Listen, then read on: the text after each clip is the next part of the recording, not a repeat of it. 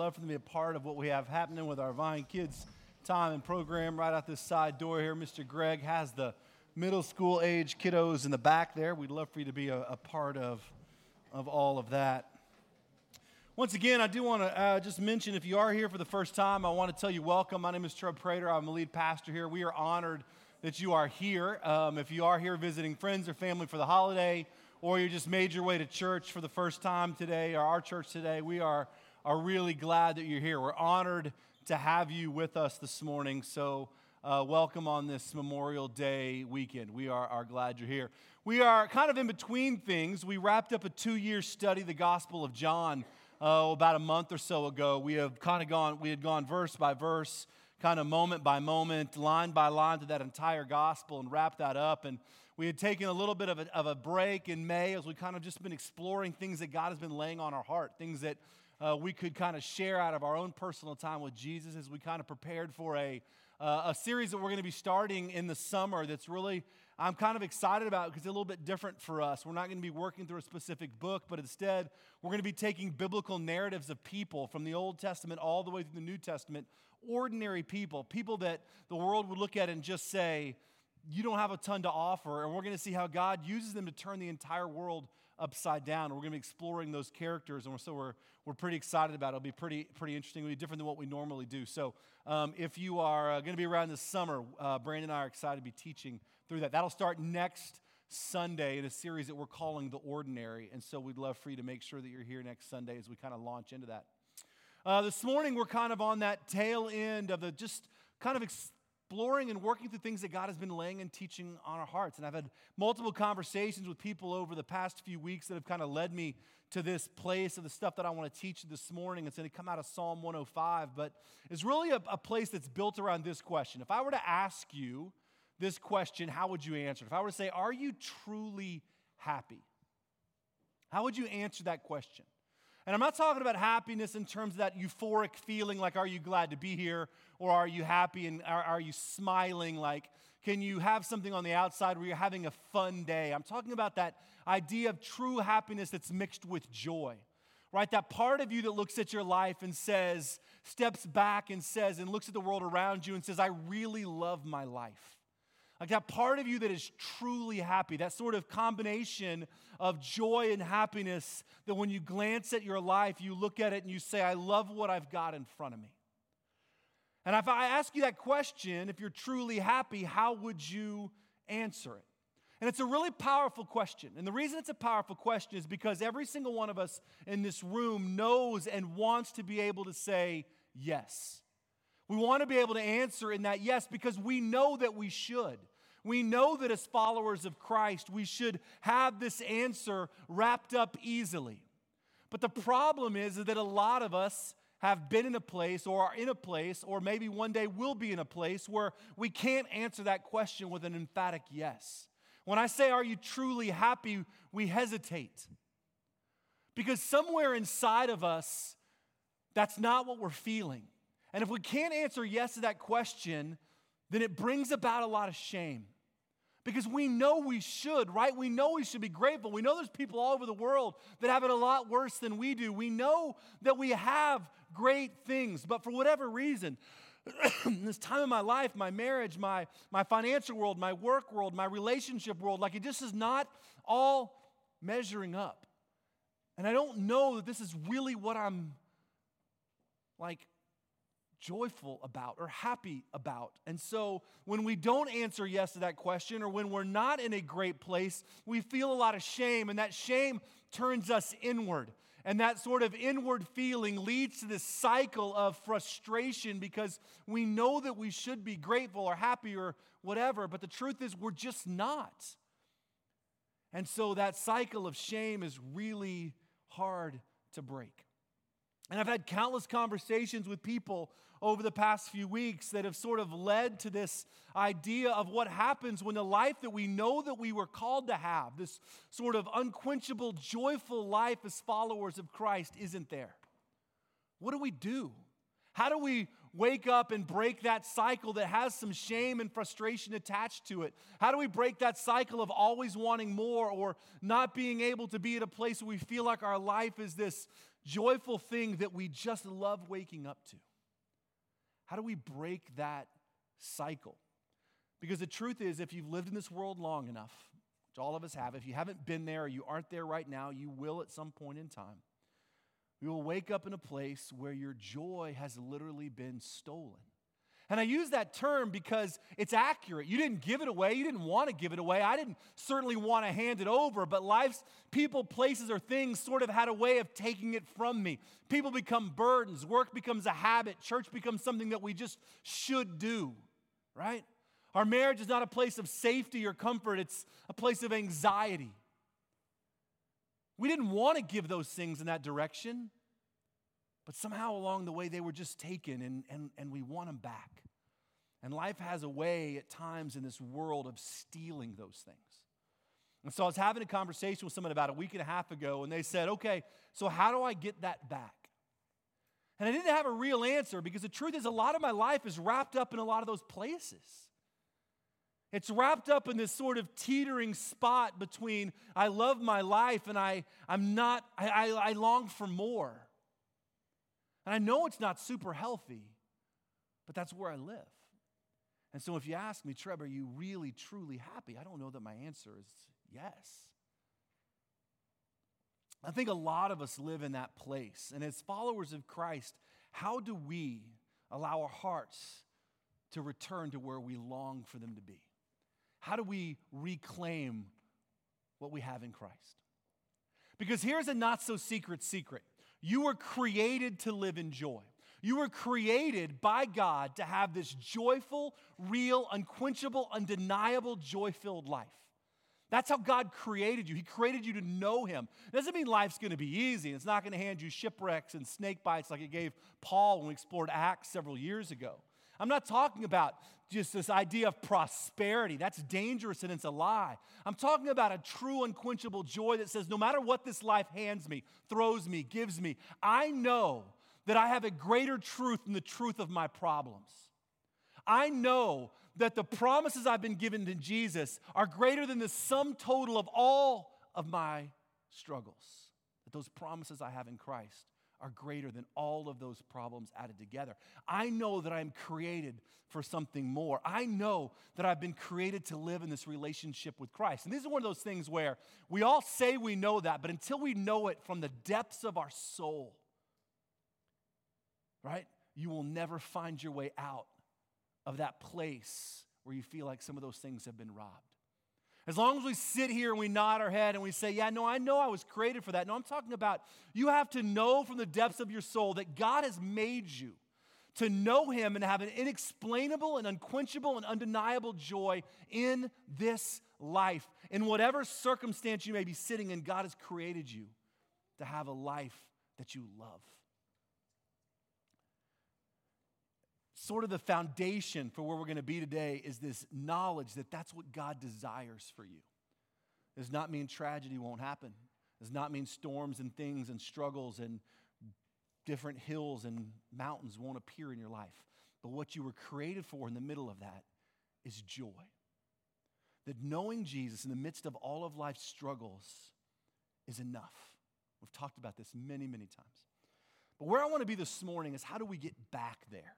If we know that to be true, right? And even though I know I'm not facing tragedy, and a lot of people have it worse, I know all those things, but worse than I do, how do I get to a place where I just reclaim what I know is mine in Christ? And so this morning, we're going to be exploring what I believe to be several things, 9 of them actually, of things that if we would put into practice or into place, that we could do on a daily basis or on a weekly basis, that we could reclaim these promises in Christ. Several years ago, about 3 years ago actually, we kind of looked through this a little bit in different angles. We talked through Advent and what it meant to have Jesus breaking into our life. But I want to look at it a little bit differently this morning.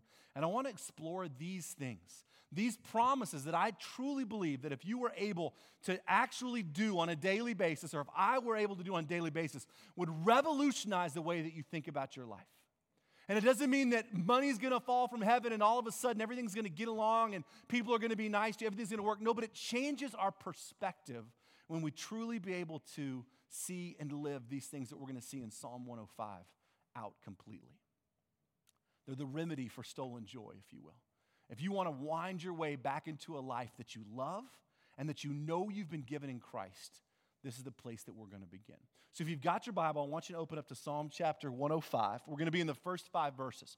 And we're going to go just those first things, because in that psalm, there are 9 things that I want us to see right off the bat that I believe are game changers. They're revolutionary for how we can see the world differently, and how it will turn our sort of lives upside down. So if you got your Bible, I want you to open up to Psalm 105. Let's pray, and then I'll kind of explain it to you, and then we'll just kind of work through it. So, Lord, I do thank you for the opportunity to gather this morning and open your word. I thank you for the new faces that are here. I thank you, Lord, for those of our community that are traveling to see friends or family or doing other things on this Memorial Day weekend. We ask for your safety. Lord, we are grateful that we live in a place where we can gather in freedom. Lord, we do know that we have men and women in our community here that are part of our armed forces, that are a part of our military. God, we have men and women who have children that are part of our military. Lord, we are deeply grateful for those that have sacrificed so that we might be here. We're grateful for those that are part of our law enforcement or first responders or people that have laid their lives, firemen, firewomen that have laid their lives down so that we could live in a free and safe place. Lord, we are often we forget the sacrifices that were made so that we could gather here in freedom. We're grateful. Lord, the truth is, a lot of us live lives that are really discontent. I know I certainly do. Now, I know I've been created to live in joy, Lord, but I know that I live in this teetering place. And so often I let the world around me, circumstances and people, literally rob me of what I know is mine in Christ. That God, the promises that you give me, Lord, the truth that you have is greater than the truth of my problems. The promises that you give me are greater than the sum total of all of my fears. And yet, Lord, it's so hard to seize those things. And so I let the world take them so often. So this morning, Lord, as we explore exciting things, open our hearts to this sort of remedy, how to reclaim what is ours in Christ, the remedy for that stolen joy, so that we may fully step into joyful, abundant, amazing life in you that is promised for every believer. Take a moment in your own heart and just ask the Lord to teach you something this morning. Whatever that may be, whatever he wants to just instruct your heart in or just teach you, just invite God to teach your heart.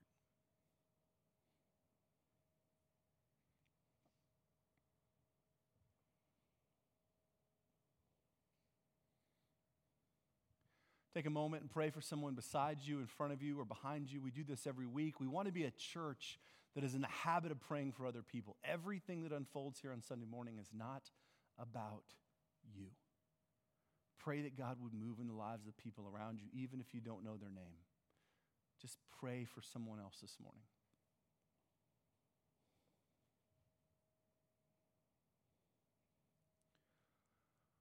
Lord, we turn our entire morning over to you. We ask you to teach us through your word, instruct our hearts, God, and draw us back into a place where we can find true joy and abundance in you, Jesus. Amen. So Psalm 105, here's what I actually want you to do. Let's do this. I want you to take, there's probably a pen around you in one of those chairs, or if you don't have one with you. We're going to be working through these 9 things. I really want you to write them down. And I want you to name them whatever you want to name them. I'll give you the kind of piece out of the psalm, and you can make it meaningful to you. So when we get to it, it'll make more sense. You can say, this is what this means to me. But I want you to write them down, because these are things that I want you to revisit. And I'm going to challenge you to do all 9 of these things every single day for 1 week, all right? So I want you to jot them down because I want you to revisit them. And you can explore in your own time what that means or how you're going to do it. But I don't want you to jot them down on your phone or on your piece of paper. You can use the back side of that white guest card if you want to. But I want you to jot them down because I want you to revisit them, because I want us to go through this experiment to see what would happen if we did these things for 1 week. How would God use that to change or revolutionize our perspective on the world and even on our own life? So Psalm 105 is an exhortation. It's a psalm that was used to remind Israel as part of their worship life about who God was. they would use it as part of their sort of worship experience to proclaim and remember that God had not forgotten them. The Israelites were in a place where they had kind of believed that maybe God had moved on. And so this psalm is a psalm of sort of remembrance. It's a psalm that's called to remind them that God is a God of Abraham, and He has led them and never left them, and He will always protect them. And it's a call to remember God's wonders. But the first 5 verses are really powerful because it actually proclaims these things that if we were to actually allow them to sink into our soul, into our heart, we were allowed to let those things settle in, right? If we could do that, it would change the way that we think and the way that we live. So let's read it together, and then I'm going to work through those things. This is Psalm 105, verses 1 through 5. We'll just look at the first 5 verses. Give thanks to the Lord. Call on His name. Make known among the nations what He has done. Sing to Him. Sing praise to Him. Tell of all of His wonderful acts. Glory in His holy name. Let the hearts of those who seek the Lord rejoice. Look to the Lord and His strength, and seek His face always. Remember the wonders He has done, His miracles, and the judgments He has pronounced. So the first part of Psalm 105 is this great sort of proclamation of remembrance of who God is. But wrapped up in those 5 verses are 9 individual things that I truly believe, I really deeply believe that if we grasp onto and we look at what the psalmist is actually saying, it will change our perspective about our life and allow us to reclaim what is rightfully and truthfully ours and promised to us in Christ. So let's look at them together. The first one the psalmist says is, give thanks to the Lord. Listen, we are called to be a people who are deeply grateful. Part of the joy of following Jesus is that we have the ability to know that God gave us, through Christ, what we didn't deserve. We can be a deeply grateful and thankful people. But the truth is we're not. We're a lot like the Israelites. We look at our life and we're always talking about what we don't have. We look at our life and we say it's hot or it's too cold or I want this or I want that. And very seldom do we look at the things in our life, the good things and the bad things, and are grateful that God is who He is. God, I want to be a person who is gratefully thankful for the things in my life. Even James tells us that when we face struggles, we should be grateful.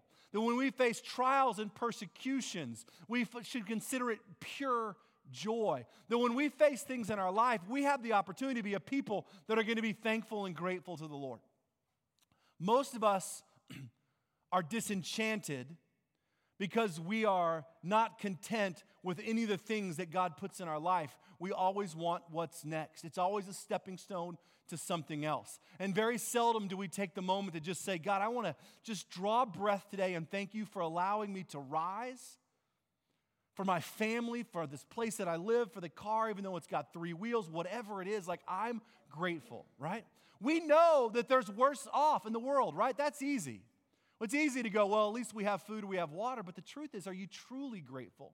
Not that sort of token gratefulness that knows that I don't have to walk 5 miles to get a bucket of water, but truly grateful that God has lavished you with His goodness and His grace, that everything good thing that you have is from Him. And even the struggles are opportunities to grow in Him. We've explored this numerous times. Even the difficulties in our life are opportunities to mature in character, to grow and know Jesus. The psalmist is telling the Israelites, he's basically saying, look, give thanks.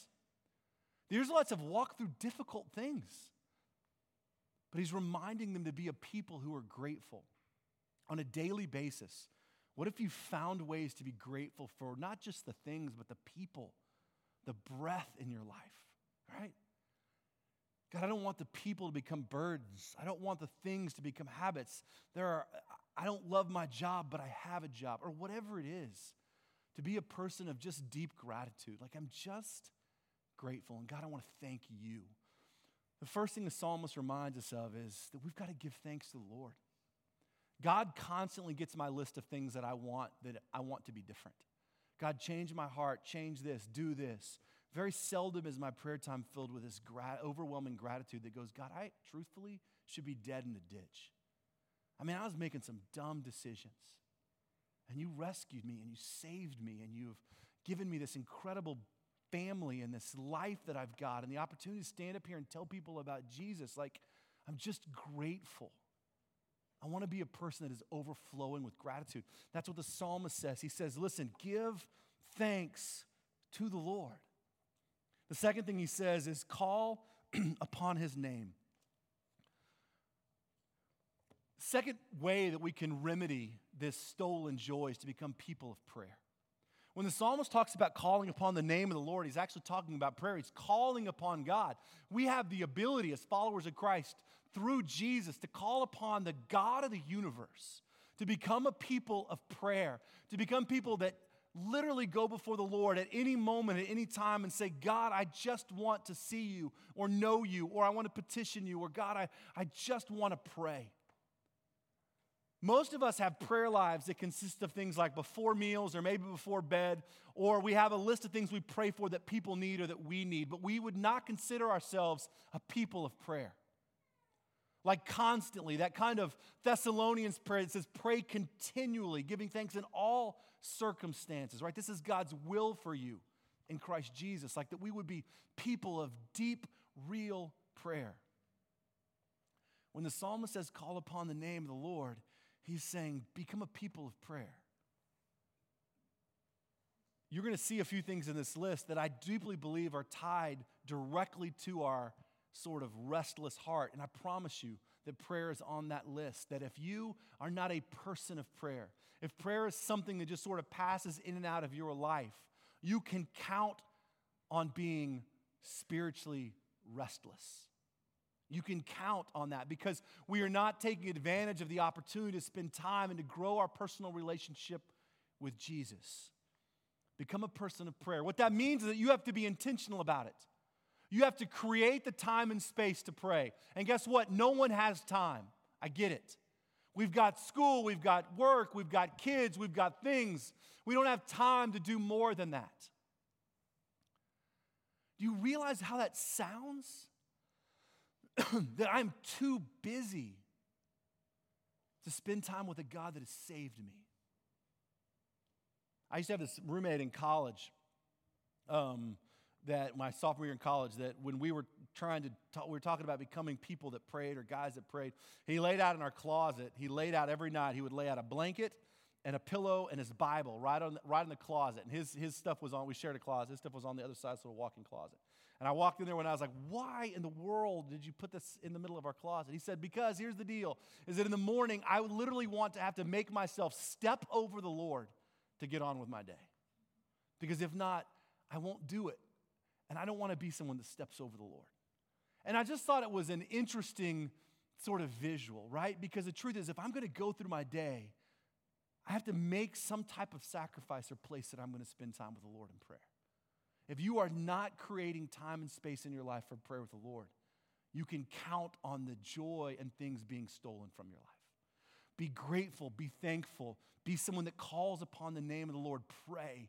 Make a habit, make a ritual, make a place, make a landscape for it.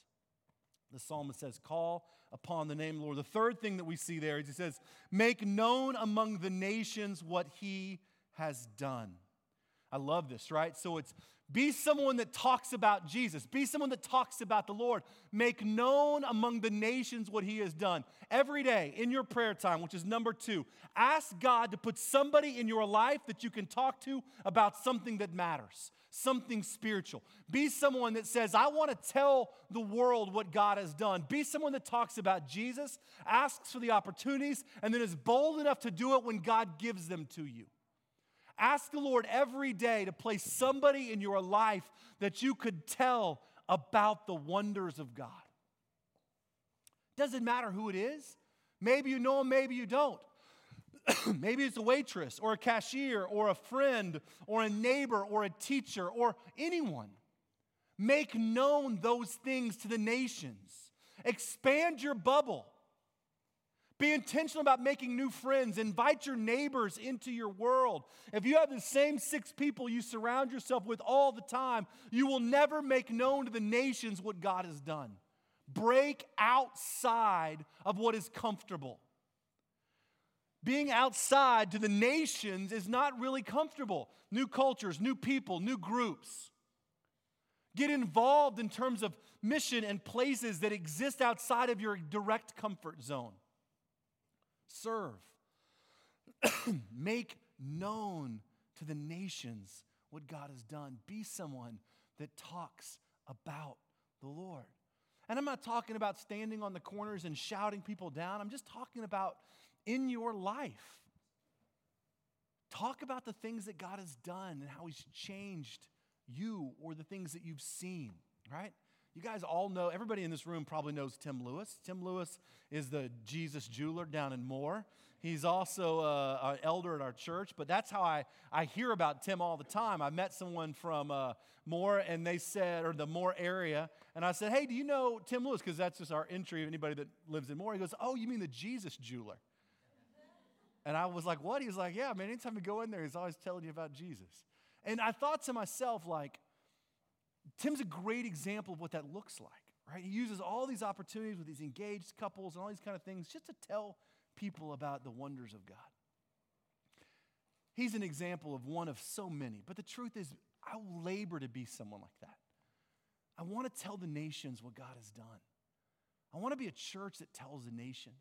If we're not talking about the things that Jesus is doing in our own life, right, or that He's done or that we've seen, how are we a people that share the gospel? So we're thankful, right? We give thanks to God. We're grateful people. God, I want to be grateful. I want to pray. I want to tell the nations what you have done. I want to be someone that talks about the Lord. Number 4, sing to Him, sing praise to Him. This is one of my favorites. I don't believe this is a metaphor. I don't believe it's some kind of something for something else. It is truly the psalmist saying, sing to the Lord. Sing. There's something majestic about worship when it comes to worship as music, worship as singing. There's something incredible that weaves its way through the whole of Scripture, that God's people always sung worship to the Lord. Up and down as they went into the temple in Jerusalem, up the hill, down the hill. The Psalms are full of psalms of ascent, psalms of descent, songs that they would sing, praises they would cry out. The New Testament is full of the church gathering and singing hymns. Our worship, corporate worship life together with music is vitally important. You are called to be that person, not just here. Be a person that sings to the Lord. Make up songs, sing psalms, sing in your car. Change the stuff that you put into your ears. Fill your life with those joyful things that you want to cry out. What are you filling your cars with your kids? What lyrics are they singing? I'm not sitting here making an advocation like, don't listen to non-Christian music, nothing like that. But make it a priority to make what comes out of your heart, this song, this noise, things that is glorifying to the Lord. There's something so incredible about being a person that sings to the Lord. Sing over your kids, sing to them. Nobody gives a rat's tail what you sound like. Certainly not the Lord, right? We all know if I were Brandon, what word I would have used there, right? No one cares. Sing, sing, sing. I love that. The psalmist is reminding Israel, he's going, do you know what happens when you sing to the Lord? And the things that the psalmist sung, or the Israelites sung to the Lord were proclamations. They were promises. They were reminders. Don takes very seriously the opportunity when we lead worship up here to comb through our music to make sure that it is biblically based, that it echoes through Scripture, that we're not singing lyrics that are sort of frivolous and weird. He makes sure that what we sing is biblically and theologically accurate and true. Sing to the Lord, right? Give thanks, call upon His name, make known to the nations, talk about Jesus, sing to Him, sing praise to Him. Number 5, tell of all His wonderful acts. Very similar to make known to the nations, but this one to me is personal. Make known His wonderful acts.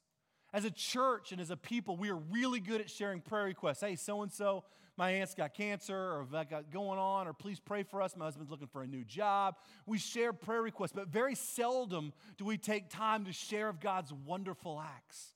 How has God answered that? How has God done something great? How has He changed the perspective of your heart? How has He showed up in that one small way? Tell people.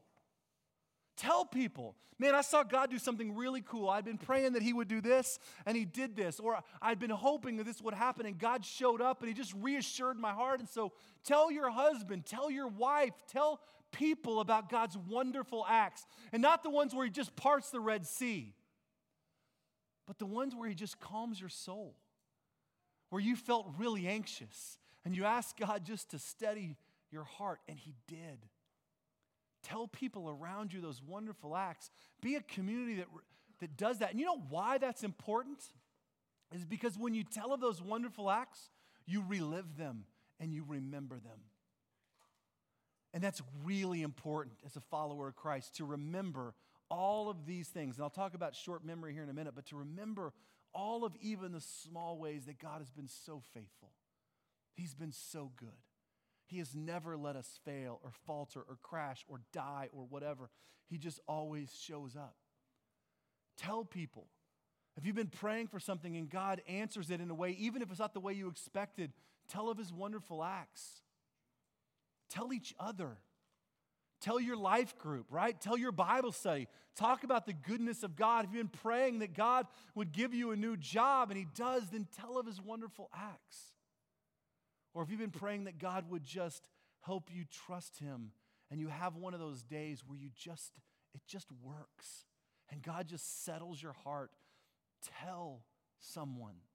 Tell the people that matter to you about the wonderful acts of God. And the reason for that is because there's something incredible that happens when people begin to talk about the wonderful nature of who God is. It's contagious. Tell of His wonderful acts. Give thanks to the Lord. Be a person of prayer. Call upon His name. Make known among the nations what He has done. Right? Sing to Him. Tell of His wonderful acts. Number 6, glory in His holy name. Let the hearts of those who seek the Lord rejoice. This one is easy to me. Glory in His holy name. You know what's wrapped up in there? Let the hearts of those that seek the Lord rejoice is this. Smile. Smile. The truth is that as followers of Christ, we have the greatest reason in the universe to have a life that is run with joy and happiness. Because we know that we were destined for destruction. And God has given us a promise that will mark us for eternity. And no matter what life throws at you, no matter how difficult it is, no one can steal that. In fact, Jesus tells the disciples, no one can snatch you out of His hand. There is no amount of hardship or struggle or sin that can capture you once you have given your life to Christ out of the Father's hand. Those that seek the Lord rejoice. You know what this means? Smile, laugh, run, play, dance. This is not an awful, horrific place to be. Part of what we're called to as followers of Christ is to exhibit this nature to the world. It's not the dark ages and that sort of 15th century and before picture where we felt like that in order to be real followers of Christ, you had to move off into a monastery and punish yourself. The reality is that's not reading what Scripture has painted for those that followed the Lord. There's this overwhelming, undeniable joy that should come in the life of every believer. And it should pour out. It should seep out of us. And it doesn't mean that bad things won't happen. It doesn't mean that you have to fake a smile. I'm not talking about emotional denial. I'm not talking about covering everything up with plastic pictures and making sure that we look fine when we come into church. I'm talking about that part of us that gets to make a decision. Today is what I am going to choose. I'm either going to choose to live in despair and darkness and frustration, or I'm going to choose to live in joy of knowing Jesus and to let that run through my life. And so I'm going to get out and I'm going to do something to bring about joy today. I'm going to figure out ways to find joy in my everyday. And even if it's a life that's got some hardships in it, I'm going to choose moments that will mark my life with a smile. Let those that seek the Lord rejoice, glory in His name. The rest of the world may be falling apart around me, but there is something inside of me that I want to celebrate with my family or my friends or my life, and I want to enjoy these moments. And I am not going to be someone whose heart is full of darkness. But I want to smile more. I want to laugh more. I want to tell more jokes. I want to enjoy more people. Like, this is the part of me that just says, love your life. You only get this one. We're only going around this thing once, and no one can tell you what's going to happen when you walk out of here today. We are not guaranteed another breath, another second, so stop wasting it and enjoy these moments, right? Or you wake up one day like me and you look over and you have a almost senior in high school who I don't know that we get any more summers with, right? She went from this to this in a matter of moments. Did we seize every opportunity we had to build a life of joy in our home? These are the promises of those that seek the Lord. Smile, right? Like, look, these moments create memories. Build a foundation for your family, for your friends of joy.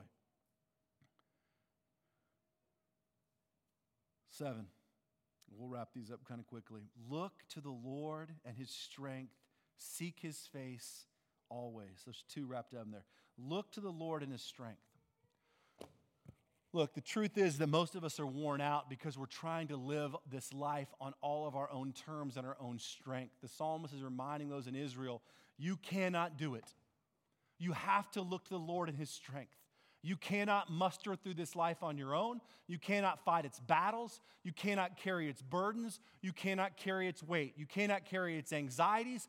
It is too hard. There is too much. There is despair. There is struggle. There is heartache. So the psalmist says, look to the Lord for His strength, right? It's not one of those things where they say the Lord will never give you more than you can handle. That's a lie. He gives you more than you can handle every single waking moment. You can't handle any of it. But He says, look to the Lord, right? In His strength. What that means is that you can't get out of this on your own. No amount of fighting your way out, putting on happy smiles is going to get you out of that place, that thing, that hurt, that despair, that frustration, that anxiety, that restless, whatever it is. It's the Lord's strength. So even if you were to go through these things on this checklist and think that's going to be the answer, the reality is that it falls back onto, God, I need you. I cannot do this. Raising these kids is overwhelming, or thinking about this job is overwhelming, or am I going to be single forever is overwhelming. Like, I don't know the answer to any of those things. But we are called to look to the Lord and His strength.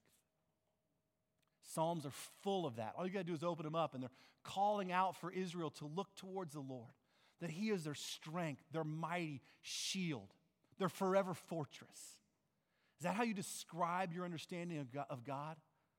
Your rock, your salvation, your fortress, strength, mountain. That's what the psalmist used to describe who God is. That type of strength, fortress, pillar, mountain, unmovable things, right? Look to the Lord and His strength. Seek His face always. Number 8. I love this one because it's super personal. What this basically means is that seek this personal relationship with the Lord. You have been given through Christ access to holy, mighty God, a personal relationship with Jesus. To seek the face of God is something intimate and personal. The psalmist is reminding Israel that they are called to have an intimate relationship with the Father. He had established that with them, and they had forgotten Him. But he's saying, seek the face of God. Not seek the answers from God, right? That's what most of us do. We come to God with our list of prayer and requests and prayer needs, saying, God, solve this, do this, make this better, make this right, fix me, fix him, fix her, whatever. We just want God to knock through our list of checklists so that we feel better about our life or relieve us from our problems, and we don't actually ever have to know Him intimately. We just want a God that does the things that we ask Him to do when we ask Him to do them. and we wonder why our spiritual lives are restless. Because God is not interested in solving all of those things. He's interested in you knowing Him intimately. Right? God withholds information. God withholds answers from us for one reason, so that we will seek Him more intently. That's it. God withholds so that we will seek Him, not so that He will punish us and make life harder, so that we will seek Him and chase Him. And the psalmist says that you will seek His face. Do you know how intimate the face of God is in Scripture? This incredibly holy, beautiful thing that humanity has access, Israel had access to, and now humanity has access to through Christ. There is an intimacy involved in the face of God because it's close. When you see someone's face, you are in the proximity, right? You're not seeing someone's face from afar. When it says seek God's face, it's talking about seeking intimacy, which means prayer time, time in the Word, time where you get to know Him, prayer where you listen. Tying that to our prayer time where we say, God, I want to read through Scripture. I want to know who you are. I want you to reveal yourself to me. God, I'm really struggling, so what I need you to do is just show me where you're at work and how I might join you. Instead of solving all these things, tell me what you're doing so that I can join you.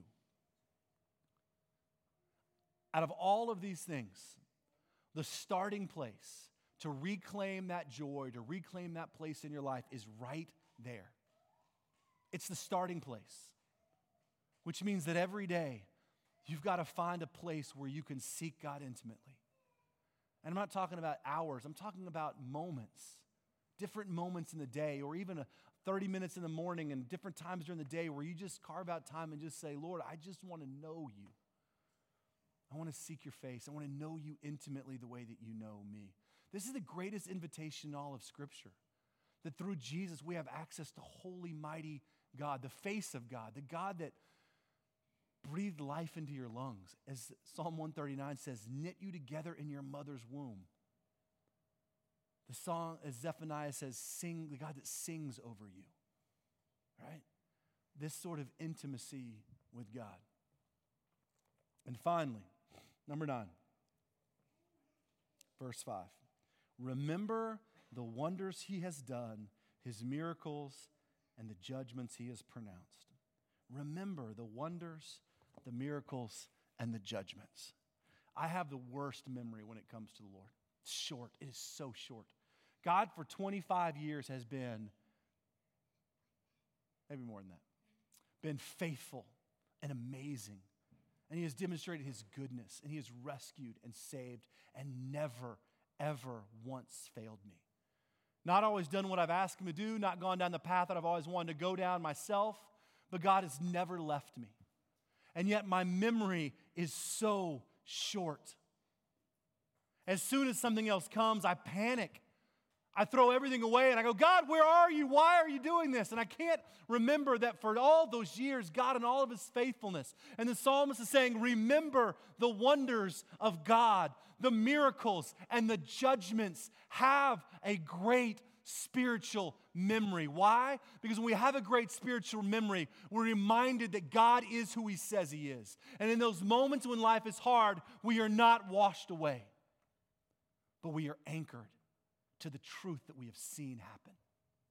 Psalm 63:3 says that when David was parched and in a weary land and afraid, he reminded himself and he remembered God in the sanctuary and he remembered His wonders and His glory, and it sustained him.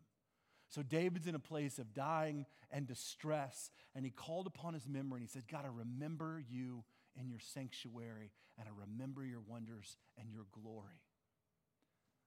When we go through life's difficult things, tragedies, struggles, hurts, if we can be people of great memory, to remember all that God has done and where I should be without Him, instead of not where I am or where I want to be, but to remember where God has brought me from, to be a person of a memory, that when life's things show up, I'm not tossed around in the waves, but I'm anchored to truth that I know to be who God is. His wonders, His miracles, and His judgments. Remember who God has always been. Remember who He is when He first called you. Maybe when he provided for you in this amazing way, or he stood by you in peace as you wrestled with the loss of someone that you love, or the moment when you fell in love, or those moments where you thought this was never going to work out, and God just was God. That God never changes. And so we're called as a people to remember his wonders and his miracles and his judgments, to be a people with great memory. So as I put these things together, I started thinking about this. What if for a week I decided that I was going to make a checklist of sorts, and that every day I was going to find a way to do these 9 things every single day for a week? I was going to look at it, I was going to put it somewhere I could see it, and I was going to figure out a way to give thanks today. I was going to figure out a way to call upon his name in prayer. I was going to make sure that prayer was part of my story on that day. I was going to make known the wonders. I was going to ask God to put someone in my life that I could talk about spiritual things to, that I could make known his wonders.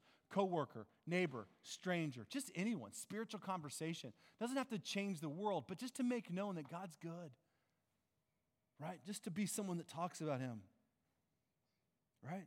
That I could sing, that I could find moments to sing over my kids or in my car or just along with something that's filling my life with something other than what's coming from the world. And what's coming out of my lungs is something that's glorifying to the Lord. Just for moments. That I was going to change what I put in and what came out, right?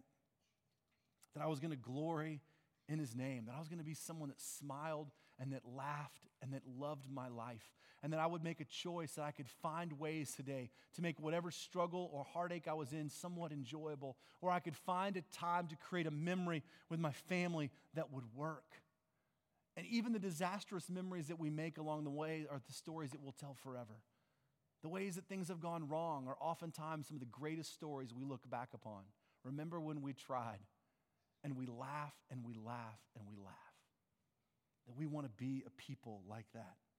We want to look to the Lord's strength and not my own, right? That I want to seek his face intimately.